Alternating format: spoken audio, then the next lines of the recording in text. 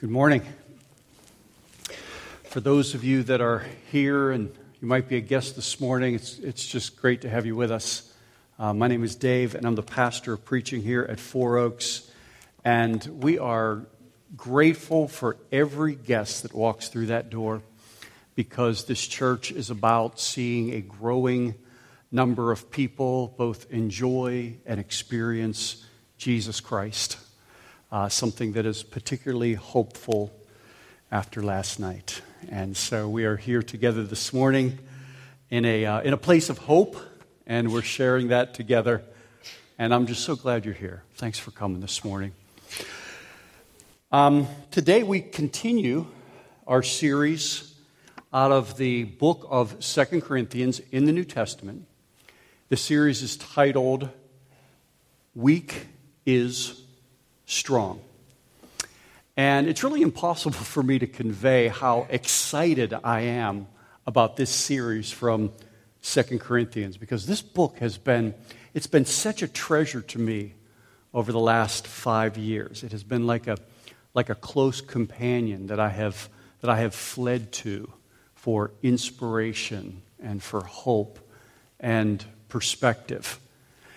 And one of the things that we're discovering together is that this is one of the most surprising and counterintuitive books in the entire New Testament.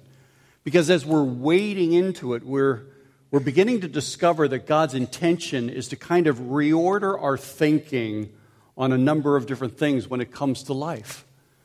Reorder our thinking on weakness and strength and shame and glory and suffering and blessing, limitation and power. All these themes are coming at us, and we're beginning to think differently about those things. We're beginning to think more biblically about those things.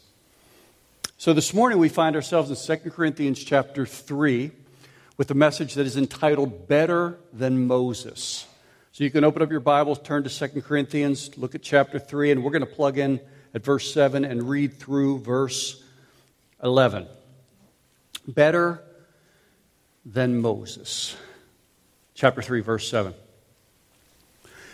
Now, if the ministry of death, carved in letters on stone, came with such glory that the Israelites could not gaze at Moses' face because of its glory, which was being brought to an end, will not the ministry of the Spirit have even more glory?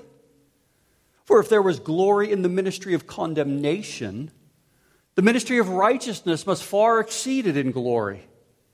Indeed, in this case, what once had glory has come to have no glory at all because of the glory that surpasses it. For if what was being brought to an end came with glory, much more will what is permanent have glory. Let's pray. Lord, this is a holy moment in this meeting because your word is opened. It is living and active, sharper than any two-edged sword. Lord, it renews our mind. It transforms our hearts. It is eternal and relevant and personal and durable. And we need it. We need it today. We need it right now. And so we ask that you would move through your word and help us to hear your voice. In Jesus' name we pray. Amen. It's universally understood by Bible scholars that this particular section of 2 Corinthians, chapter 3, verses 7 through 11, amounts to a kind of commentary. Now, if you're not familiar with that term, a commentary is just another book that explains or unpacks Scripture. So 2 Corinthians, this section, amounts to a commentary on a passage of Scripture from the Old Testament, specifically Exodus 32, 33, and 34.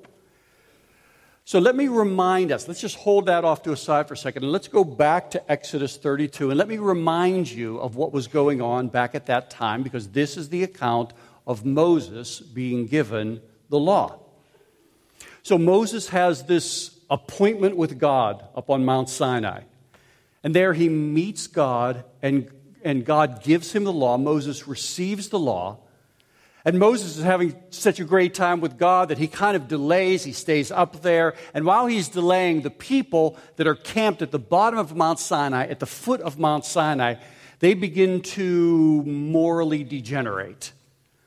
Moses returns, comes back down, and he comes right in the middle of like a full-pitch party. The kegs are flowing. Dave Matthews is booming through the speakers. Or if you're here and over 50, Louie is booming through the speakers. And Moses becomes angry. Moses throws the tablets upon which was written the Ten Commandments, and the tablets break. And so later Moses has to return up to Mount Sinai and exercise the replacement policy on the tablets. He gets a new set of tablets, and while he's up there, he has this unusual request of God, this extraordinary, this audacious request of God. He says of God, "May I see your glory." And God says, "Moses, we can't do that. If I did that, you'd be toast. But what I will do is I will show you a ray, a sliver, a slice, not of my glory, but kind of the afterglow." And so God tucks him into the cleft of a rock, and God passes by. And God's luminous, glorious glory burns so brightly that it stamps itself upon Moses' face. And Moses returns then to the people. The people see him. They don't understand what's going on. They see the glory of God. They recognize the holiness of God, and they begin to fear Moses. And so the people, or Moses, on behalf of the people, puts a veil over his face. Now, in 2 Corinthians chapter 3, Paul is seizing upon that one small detail in Jewish history. That one thing. Paul says, let's park right there. Let's go back to that whole thing, but I just want to talk to you about one little part of it, one little sliver of it. Let's talk about the veil. I want to talk about the face of Moses. Now, why does he go there? Well, let's remember what's happening in the Corinthian church with Paul. Paul is under attack by opponents who are disputing both the quality and the legitimacy of his ministry. And so in verse 7 that we just read, he's continuing to offer to the Corinthians evidence of the sufficiency of his ministry, a theme that began all the way back in, just 2 verses prior. We didn't read this. Let me read it to you now. He says, verse 5, "Not that we are sufficient in ourselves to claim anything as coming from us, but our sufficiency is from God who made us competent to be ministers of the new covenant." So Paul is advocating, he's defending his competence, because these intruders from the outside have crashed the Corinthian church, and they're stirring up the people. And the way they're stirring up the people is with a particular message, because they kind of roll with a back to Moses motif.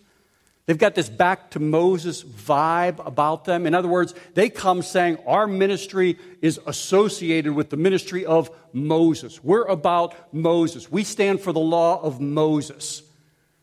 And so they're going around to the Corinthians' homes, and they're having these come to Moses meetings. And they traffic in Moses, and they talk about Moses, and they sell Moses T-shirts and have Moses bobbleheads, and it's just all about Moses. And this messaging from these intruders, from these opponents, has become very attractive to the Corinthians, because although they're not necessarily from a Jewish background, Moses is still this towering figure among the Corinthian people as well. And so this is the stage that is set. You have these lovers of Moses that are preaching this message, but also in doing so, they're seeking to assassinate Paul's character. And they're doing so by claiming that Paul is unimpressive. Look at the way he talks. Look at the manner of man he is. Look at his appearance. He has no letters of commendation. His presence is somewhat unremarkable if you really look at him. He is utterly, totally insufficient to serve and lead you people, the Corinthians. That's their message. So Paul was responding in 2 Corinthians. And this is the point where Paul begins to say, oh, you really think so? You really think that I'm insufficient? He's saying, okay, let's do this. Let's talk about your boy Moses. Let's just talk about Moses. Let's go to the epicenter of your whole belief system, and let's just center our attention and our thinking right there. And so Paul begins to explain, as part of his defense, why his ministry is not just like Moses' ministry, but it is, get this, superior to Moses' ministry. And he says, let me prove my point by putting what you believe and what they believe, he's talking to the Corinthians, what they believe, the opponents, and what I believe, let me put them side to side, and let's apply to each a test. Let's apply to each the glory test. Now, glory, if you were hearing as I read the passage, glory is a term that is used 10 different times in this passage. It's used as a noun. It's used as a verb. Glory means the intrinsic value of something. It's the splendor and the radiance that reflects the worth of something. We may say the better the diamond, the more it sparkles. The better the diamond, the more glorious it is, the more bright it is, the more that it sparkles. And so Paul is saying, if you really want to examine the superiority of one over the other, put it to a test of proof. Put it to something that's really going to test the quality, the substance, the durability of what it really represents. He says, put it to the test of glory. Measure the splendor of its value. And so this is kind of Paul's overarching argument. I'm going to spell it out for you, and then you'll see how he seeks to offer evidence to support the argument that he's making. This is his argument. He's saying as follows. He's saying, the glory of the new covenant through Jesus is greater than the glory of the old covenant through Moses. So that's his first point. The glory of the new covenant through Jesus is greater than the glory of the old covenant through Moses. Secondly, he's saying, I play a unique apostolic role in spreading that news. Therefore, point 3, my ministry is superior to Moses. That's where he's going with this whole thing. The glory of the new covenant, bigger than the glory of the old covenant. I'm an apostle that's been given a unique message. It's unrepeatable at this junction of redemptive history. Therefore, my ministry is superior to Moses. So to support this idea, this argument that he's making to the Corinthians against the opponents, he offers 3 specific pieces of evidence. And I want to give them to you as Exhibit A, Exhibit B, and Exhibit C. These are 3 evidences of superior glory. Exhibit A is spirit over stone. Spirit over stone. Look again at verse 7. Now, if the ministry of death, carved in letters on stone, came with such glory that the Israelites could not gaze at Moses' face because of its glory, which was being brought to an end, will not the ministry of the Spirit have even more glory? So Paul returns us to Exodus chapter 32 and the account of God giving the law, and Paul basically said, because the law was personally carved in stone by God, and that's a funny thing to just think about for a second. Wrap your brain around that one. Because the law was chiseled by God on stone, because the law was crafted or sculpted by God, because He fashioned it, it came in glory. Because God made it, because He wrote it, because He chiseled it, it came to Moses in glory. In fact, it came with so much glory that it rubbed off on his face. It stayed with Moses. And so Paul is saying, if the stone touched by God and the law written by God had that kind of wattage as it came to earth, then how much more glory must be manifest when God Himself comes to earth and cuts a new covenant by the coming of the Son, the life and death of the Son, and then the coming of the Spirit upon His ascension. And he's trying to make an argument moving from the lesser to the greater by just helping the Corinthians to see how, remember Corinthians, you know the Old Testament, as glorious as this was, how much more glorious should Jesus' coming be in contrast? I mean, just imagine that one day you've been informed that you've won a spanking new 2016 luxury car. And the way you're going to receive it is first they're going to send you the operating manual, and then about 2 weeks later they're going to send you the actual car. And so about a week later you go out to your mailbox and you discover in your mailbox this gold embossed, ornate, calligraphied owner's manual, and as you take it out, it's unlike anything that you have ever handled whatsoever. The material, the way it's used, the beauty, you just think, this is amazing, this is so expensive. I never imagined I'd hold anything this valuable. So the instinct immediately, when you have something like that in your hands, is to think that if the operating manual itself was written in this way and packaged in this way, oh my, the actual car must be amazing. See, that's Paul's point. That's where Paul's going. He's saying if the stone came to the people with glory, if the Ten Commandments came to the people with glory, just imagine how glorious it must be that God Himself became man and sacrificed Himself for our sins, that the Spirit of God came upon us and inaugurated an entirely new kingdom, and that the Spirit lives within us. That which is external passes, that which is internal lives forever.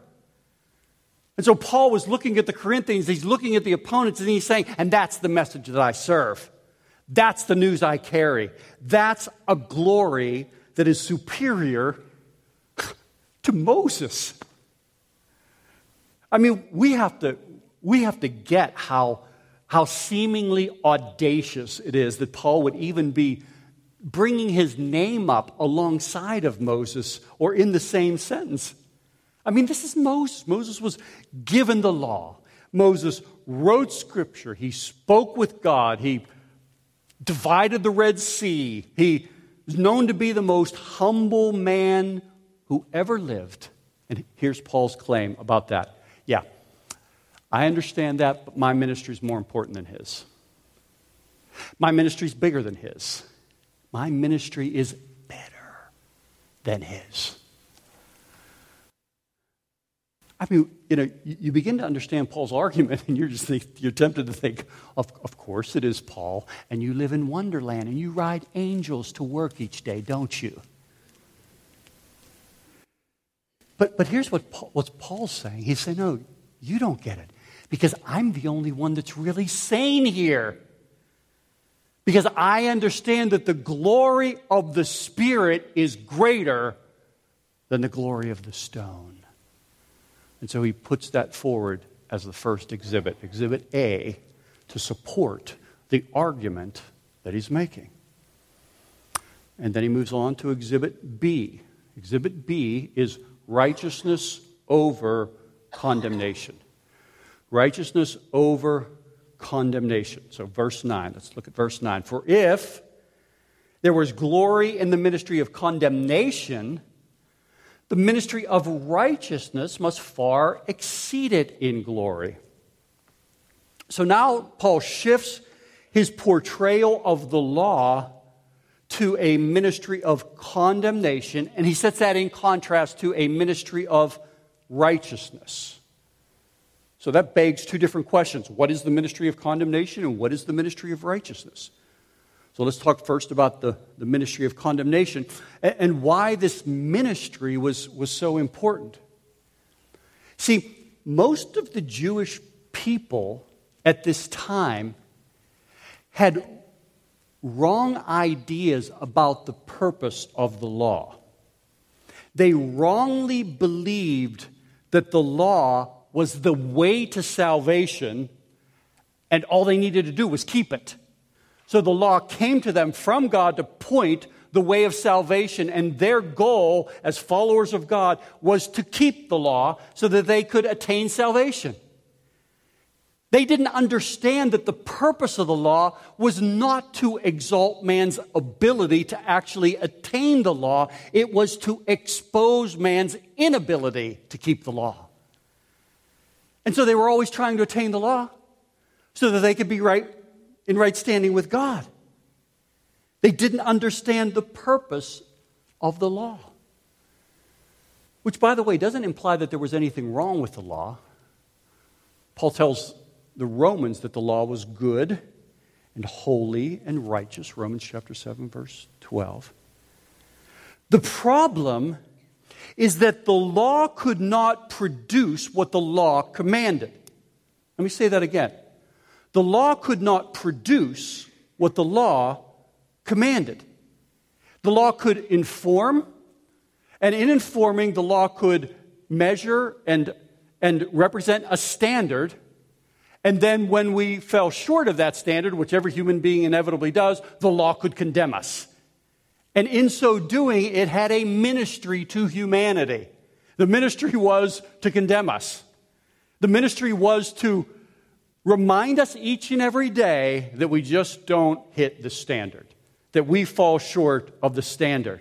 It could not produce righteousness within us. It could only command us to be righteous, to inform us we should be righteous, and then condemn us when we're not righteous. So it would tell us not to covet, and then it would condemn us for coveting. It would tell us not to lie, and then it would condemn us for lying.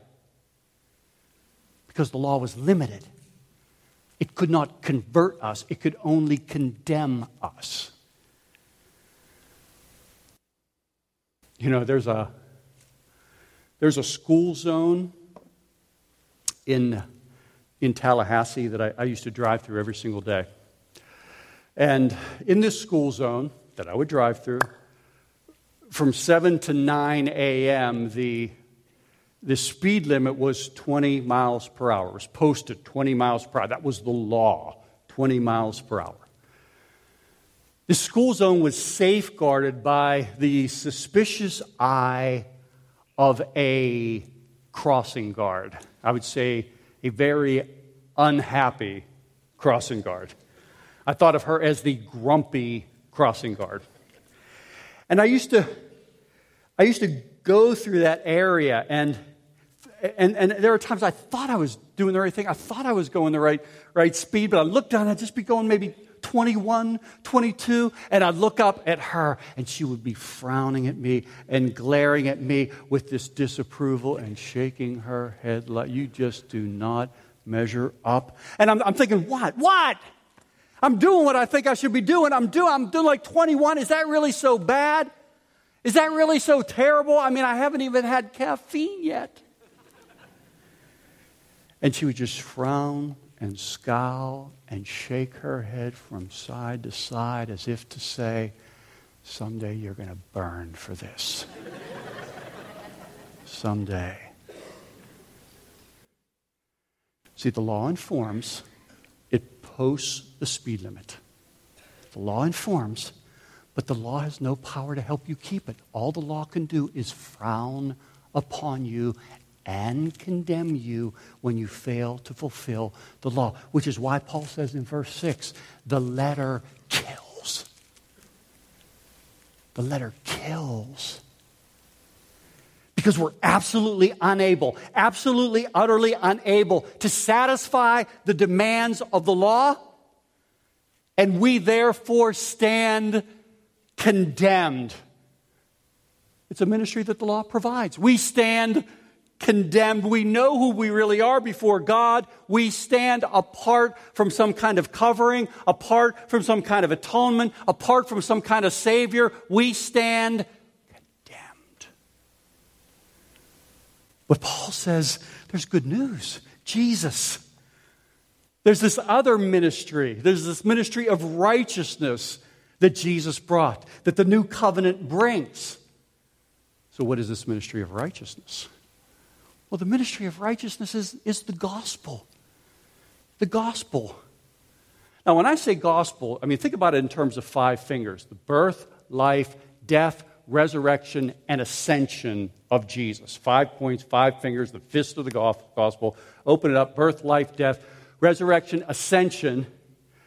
You've got this digit in the middle, which is longest, which reminds us that the death of Jesus is at the center of the gospel. It's the heart and core of the gospel. The substitutionary atonement of Jesus. And so the Savior came and was born as a child, as a man, the God-man. And that's what we celebrated Christmas. But then he had this life where it wasn't simply a substitutionary death, but he lived a life that we couldn't live, fulfilling the law that we could never fulfill. And then the third finger, he died the death on our behalf. He died a substitutionary death. In other words, he died the death that we deserved. He didn't break the law, we did. He suffered the death that we deserved. But in that life, you know what he did? In that life, he fully satisfied the demands of the law by obeying every facet, every feature of the law of Moses. And you know what then happened? Is that all that righteousness from all that obedience, 33 years of obeying God, that all got put in a bank account. That got put up off to the side in a bank account. And then in death, he offered himself to be cursed and crucified as if he had broken every law.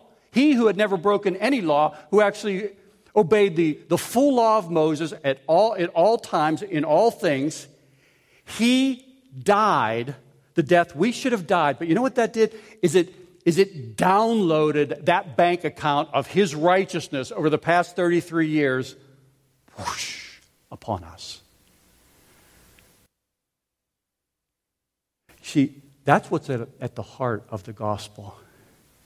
It is that Jesus was able to transfer that bank of righteousness and place it over us, not inside of us, over us, so that when God looked down, he would see us no longer in the sins that we've committed, no longer in the failures and the flaws and in the vulnerabilities, and in the lies, and in the lusts, and the things that characterize my life and your life.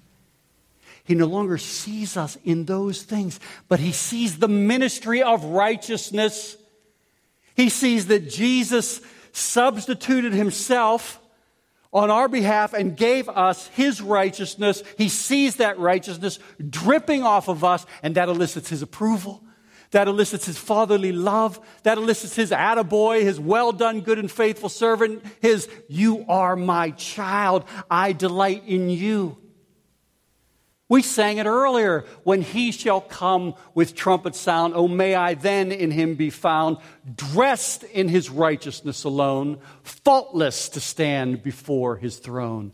On Christ, the solid rock I stand. Because of this gospel, because of this ministry of righteousness, we are dressed in his righteousness alone, and therefore we stand faultless before the throne. And you know, my heart for each one of us here this morning is that we would think deeply and personally about this ministry of righteousness, about this transfer, the fact that Christ's life of perfect obedience became the account that was set up and transferred to me. So that every time Jesus denied a temptation, every time he turned his cheek, every time an angry thought was turned aside within the Savior, the wealth of that righteous response at the cross, whoosh, transferred to me. So that when God looks down, this is what he sees. Because of the new covenant, this is what he sees. Because of the Savior, this is what he sees. That wealth, that ministry of righteousness. 33 years of perfect works dripping off of you. It's a ministry of righteousness. And this perhaps helps us to see why the legalism of Paul's opponents, of these intruders within the Corinthian church, why their legalism is so wrong-headed. Because they basically say through their legalism that the ministry of righteousness is insufficient. That God's scheme of salvation isn't good enough.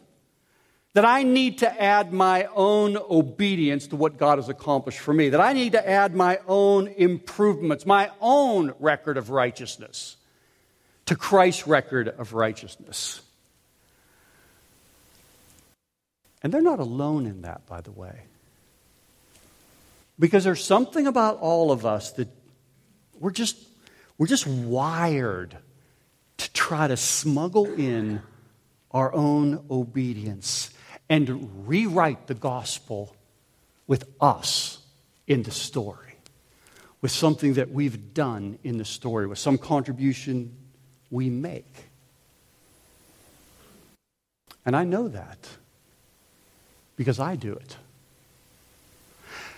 You know, one thing I've noticed is that I feel very good about myself and good about my relationship with God when I'm productive. You know what I mean? When the decisions that I'm making each and every day have some sense that they're moving forward some agenda that I have for my own life. And there's a noticeable progress that I can point to. There's something I can point to, something I'm doing that's producing some kind of fruit that I can point to. There's some advances that are being made that I can testify to.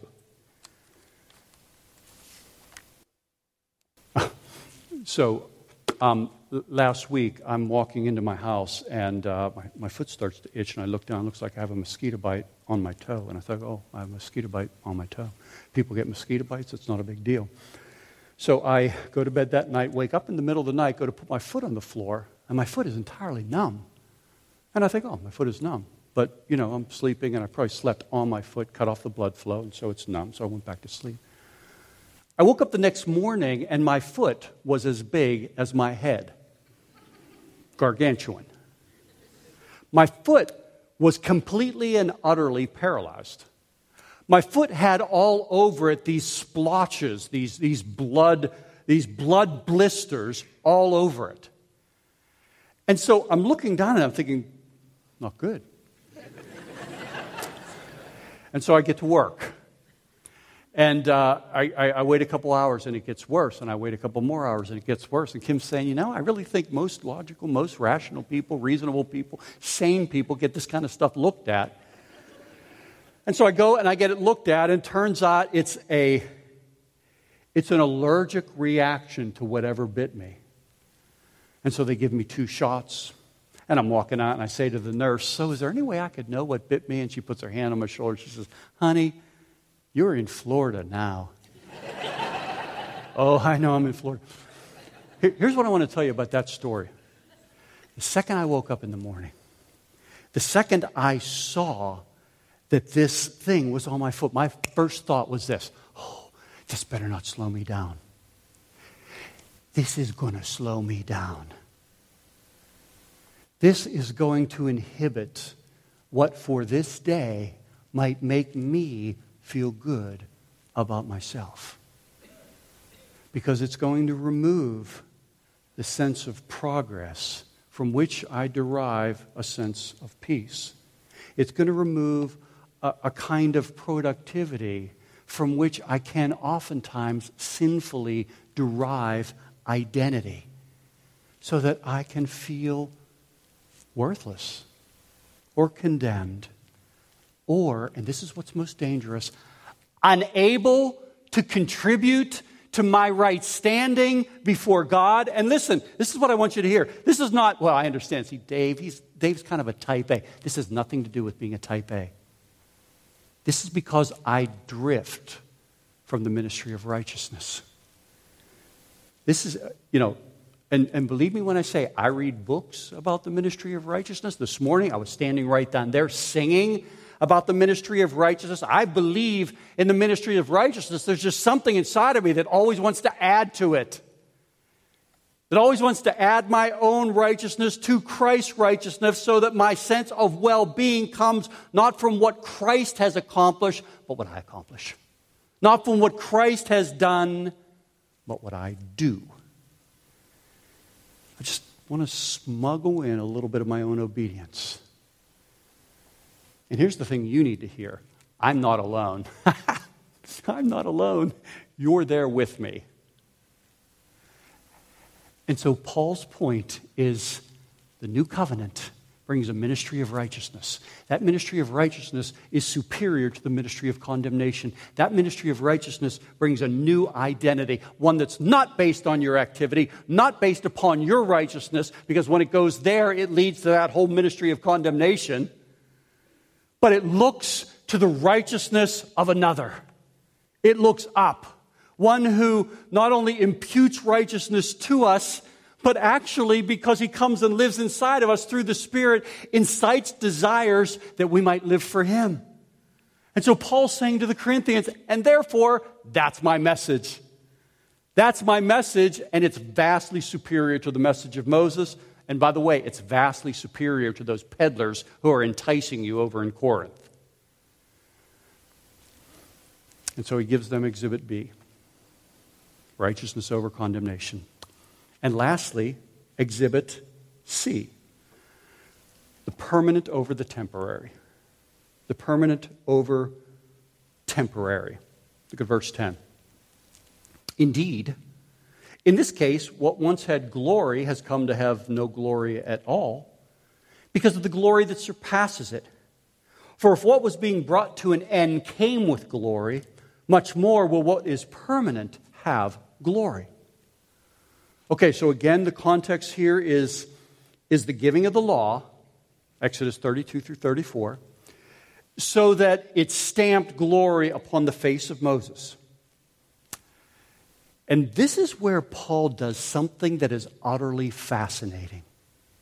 Paul links the glory of Moses' face to the law.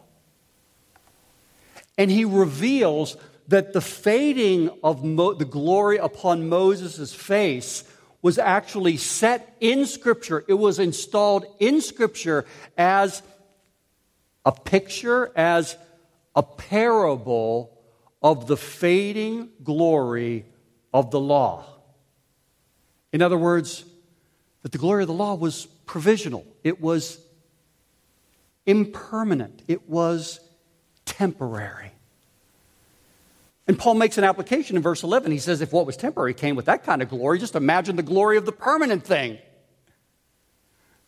And the problem he's dealing with among the Corinthians is that some can't imagine it. And so in the next verse, Paul describes how the veil was placed over Moses' face. I mean, we didn't read this morning, but Paul says, of course, the glory of Moses' face was so bright that it had to be veiled. Same reason we don't look directly at the sun, because it'll, the brightness of the sun will affect us.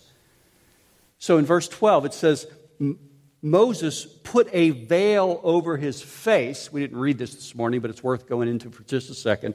Moses put a veil over his face so the Israelites might not gaze, listen to this, at the outcome of the end of this thing. In other words, they were gazing at something that was going to end. And the Israelites didn't want to gaze at that. Do you see what's being said here?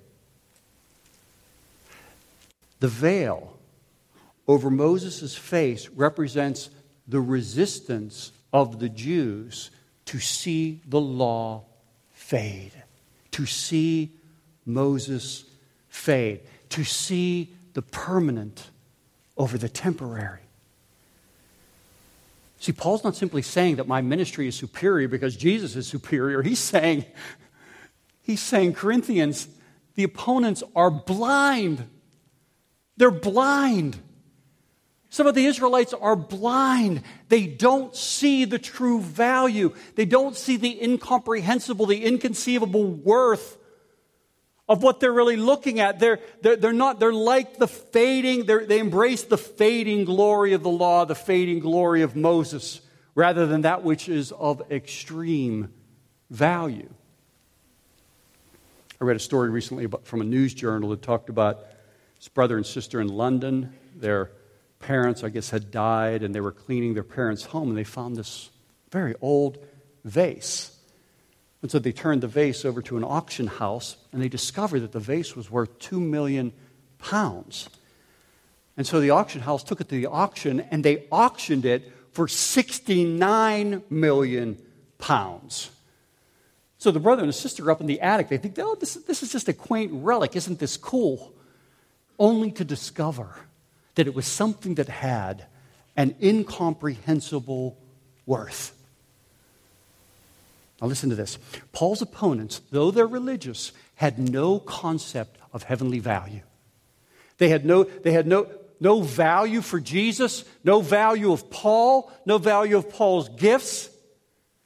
They're like the couple cleaning the attic. They've got this thing of incomprehensible worth in their hands, and they just don't recognize it. They just don't understand the value. And let's face it, sometimes we're just like Paul's accusers, aren't we? We appear to stand with God while we value the wrong things in life. We say we value the permanent over the temporary. We talk about that in small group all the time. We appear like we're value-driven kind of people, but sometimes our decisions, sometimes even our pain can betray us. Let me explain to you what let me pose this to you in a question. Are you aware that sometimes what deeply disappoints us can reveal what we truly value? What profoundly hurts us can reveal what we truly consider worthy. Think about it this way. There's someone that you love dearly, deeply. But they're not treating you in the way you deserve. At least that's what you think. Someone you love, someone you're invested in emotionally, but they're not treating you the way you think they should. Now, actually, hold that one up there, and let me give you two more. You're here and you're a single woman, you're a single man, and you're dating somebody, and you've been doing it for a while, but all of a sudden, for some crazy reason, the whole thing breaks off. The relationship ends unexpectedly. Let's move to a third one. You're in your company, or you're involved in serving a group within the community, or maybe you're serving the church here, and you have one role, but for some reason your role changes, and you no longer have the responsibility that you once had. And so you have these three pictures. These are all like slices of life, aren't they? These things happen, and they happen all the time. And certainly when these kind of things happen, you would expect a certain kind of response, a certain sadness, a certain impact. But let's go back to the first one, where somebody that you love is not treating you as you expect or as you feel you deserve. You are devastated over that experience. You are inconsolable over the sense of injustice that's going on in that. Or the person that you're dating. You are crushed over what you think is the withdrawal of their affection and their sense of endorsement of the relationship, the sense of endorsement over your life. Or let's go to the role change. You are destroyed and devastated and disoriented over what you perceive to be the change of your role, which for some strange reason goes to the change of your value. And see, one thing we don't always recognize is that disproportionate feelings can reveal a seismic shift in the spiritual stock market that we trade in. In other words, God's stock has dropped and man's stock has gone off the charts. And we've quietly slid right into idolatry, where we make man big and God small. And so our happiness depends upon our idol being fed. And the most dangerous thing about idolatry is not that it appears as a golden calf before us, but it's those good things that become great things, that become superior things, that become things that replace God in our life. And one of the most surprising things about being a Christian is that it's not hard to be camped at the foot of Mount Sinai, like the Israelites, only yards away from the presence of God, and be worshiping and valuing the wrong thing. Be worshiping and valuing a golden calf rather than the God of the mountain. And the depth of pain and the depth of loss that we can feel is sometimes not because we've been victimized by other people, but because, just like the opponents of Paul, we've valued the wrong thing. We've valued something fading more than something enduring. We've valued something temporary rather than something permanent. And so Paul's strategy for the Corinthians and the opponents, and Paul's strategy for us as well, is the same. To value Jesus and what Jesus has done over all else. To value the Spirit over the stone. To value righteousness over condemnation. To value permanence over that which is temporary. Because it's the only thing that really matters in life. It's the only thing that endures. It's the only thing that will ultimately feed your soul. It's the only thing that will last. Let's pray.